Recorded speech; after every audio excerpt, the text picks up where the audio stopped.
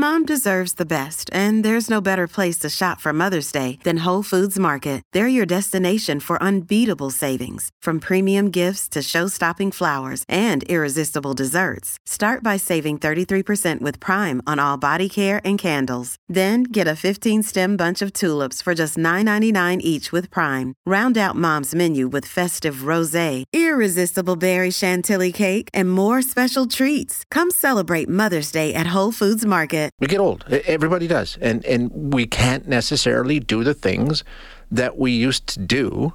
And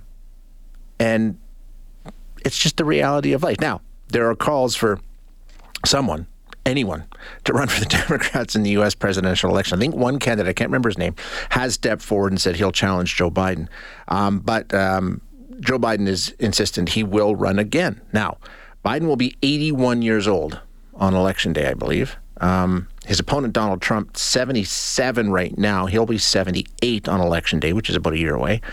Now, listen, I don't want anybody thinking that we're saying, hey, old people can't do this. That's not it at all. It's not about age in some cases. I think we all know people in their 70s and 80s that are every bit as capable as anybody in their 40s and 50s. And then we know some people in their 60s and 70s who just aren't. Because like I say, that's the reality of age. Some people, will be affected in different ways. And there's no other way to put it. It's the way that the world works. So I don't know. There's all kinds of conversations about the competence and, the cognitive state of Joe Biden and Donald Trump, and where does age fit into that? I don't know. But you see Joe Biden. I've really noticed it in the last few months when they, that walk, when they come off the helicopter and walk to the White House, he looks really, really frail, It's just a reality, like I say. But what do you do about it? Because they're not the oldest, not even remotely close. You might remember Mitch McConnell, 81 years old. At least on 2 occasions, he's appeared to have some pretty serious medical issues right in the middle of press conferences. He just sort of froze for 20, 30, 40 seconds at a time. Dianne Feinstein did too. Seemed to have a very difficult time knowing where she was or what she was supposed to do as a vote was taking place. She ultimately passed away not long ago at the age of 90 in office. That's the same age as Senator Chuck Grassley, who is the oldest member currently serving in the U.S., 90 years old. Again, being that age is not on its own disqualifying, but it does raise very reasonable questions, including one of them, why are they doing it at that age? But lots to talk about. We're going to speak with Mary Kate Carey, who is a senior fellow at the Miller Center, an adjunct professor of politics, and the director of Think Again at the University of Virginia. In 1989 to 1992, she was a White House speechwriter for President George H.W. Bush, George Sr. So she knows what she's talking about when it comes to politicians inside the White House. Mary Kate, thank you so much for being here today. I really do appreciate your time. Oh, thanks for having me, Shay. What should we make of this? I mean, like I say, I know people that are working into their retirement years because they have to. Retirement isn't cheap, but that's not what's happening here, right? I mean, you're talking about right. Feinstein or McConnell. They've been in very high-paying jobs for decades. So it's not financial that's making them stick around, right? Right. I mean, there's been research into this, and roughly half of Congress, the members are millionaires. Yeah. So it's not even the ones who get a salary that long and a pension. They come in rich, so they can afford to retire anytime they want, and they're choosing not to. Okay. The other thing, and I think, and I'll admit that this is sort of my thinking. Now, I'm still thankfully a few years away, but for me, I don't look forward to retirement because I fear what I would become if I didn't have a job, a place to go, and something to do. I need it. Could that be why some of them are hanging on as long as they do?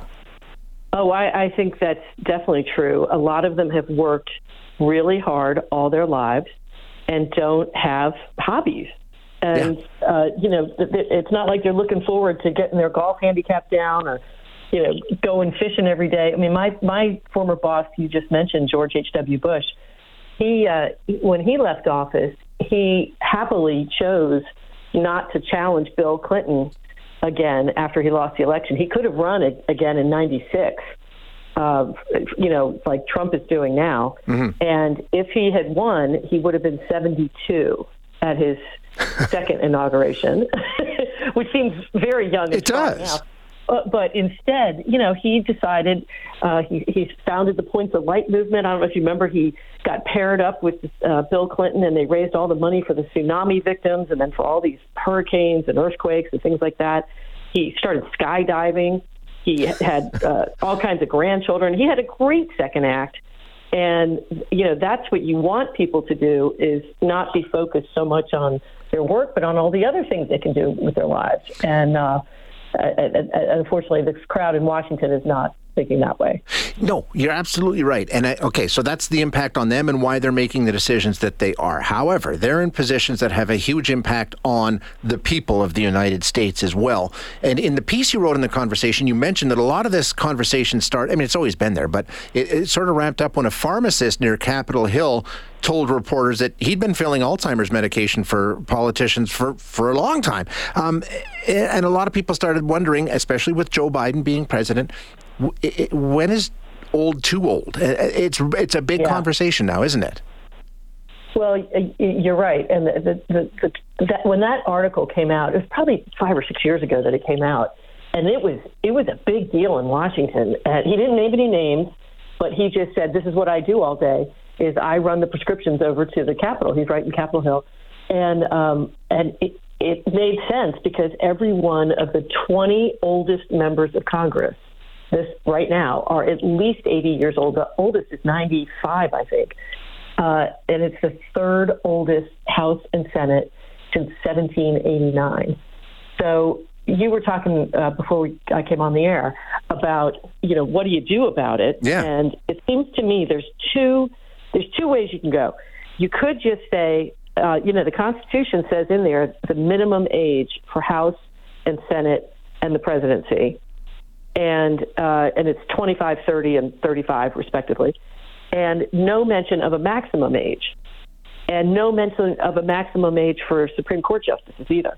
Right. And so you could see if you could get some kind of constitutional amendment and put in a maximum age, since there is already a minimum age. And the benefit of that would be that you would know in advance which House and Senate and presidential candidates would be unable to run for re-election, and people could plan accordingly. And on the Supreme Court side, a lot of people voted for Donald Trump not because they liked him, but in 2016 he put out the list of who he would nominate to the Supreme Court in advance. Mm-hmm. And sure enough, he gets in office, and 3 of them, get put in. Yeah. And that was a huge reason why people voted for him. So if you knew in advance, in such and such term of office, 2 Supreme Court justices are going to have to retire, I would think that would be a fascinating addition to the presidential race of who's going to put who on the Supreme Court, and you could vote accordingly. You're so right. So that would be one way to go. Now, as you mentioned, the problem is just because you are a certain age doesn't mean you're losing it. And so it's a little unfair to the ones, like you just said. I know people in their 70s who should not be driving. Yep. But I know people in their 90s who are fine to drive. Absolutely. And so Nikki Haley came up with this idea of a mental competency test. And that way it would be like I'm in favor of mandatory driving tests for everybody above a certain age. Sure. In the United most people States. are, right? If you can drive fine, great, keep going. But it would certainly stop the people who need to stop driving. And so you could do that, but that's a little more nuanced, probably a little more difficult to get in the Constitution. Who's going to decide what the competency test is? You could say that you don't get thrown out of office, but the competency test results have to be made public to the voters, so that if your congressman didn't pass the competency test but is running for re-election anyway, that could be a factor in whether you're going to vote for him or not. That's your choice. You're absolutely right. You could make it, and it always comes back to the voters. They're ultimately the ones who are in charge of who gets these jobs and who doesn't. You could, as part of a campaign, an opponent could say, listen, this guy's been doing this for 30 years. It's time to get somebody else in there with some new ideas. Just the fact, let somebody else have a crack at it could be a pretty effective campaign. Yeah, and this is what started me writing this article was, I teach undergrads. Most of the kids in my classes are 20 and 21 years old, and it's political speech writing, and all of the greatest speeches in American history. And the problem is they are not hearing people giving good speeches right now because they're so old. A lot of them don't give speeches, and they want to get involved, and yet they feel like, why aren't there any young people in politics, Professor? Should I do this or shouldn't I? Yeah. And I, of course, always encourage them and say, absolutely, politics was not always the way it is now. It doesn't have to stay this way, and all it takes is good people, especially good young people, to get involved. Yeah. And that's my hope for the future. I think, and there are different ways to do it. It's kind of interesting. There's term limits on presidents, but nobody else, right? So, I mean, you can have people like Mitch McConnell that's been in there since the 80s, for goodness sake, and he has no interest in going anywhere. Maybe that's another way to tackle it. Yeah, it's not crazy. I mean, I'm in the state of Virginia, and we're, I think, one of the only states in the country that has a one-term governor, term limited at one term. And that's a little too extreme, I think, because he's almost instantly a lame duck. But there's been a compelling case for term limits for a long time. It just never seems to get off the ground because I think it would require a constitutional amendment, and that's getting harder and harder to do with more polarization. And the people in charge of the vote have no interest in voting. Well, that's the thing. You're asking them to vote themselves out of a job that they really, really like. Right. and I can understand it. It's a fun job. You're flying around on Air Force One. You're, casting the tie-breaking votes. You're doing all kinds of important things. But at some point, you got to let the young people come in. I'm with you. Mary Kate, great chat. Thank you so much. Yeah, you too. Thanks for having me. Yeah, okay. You bet.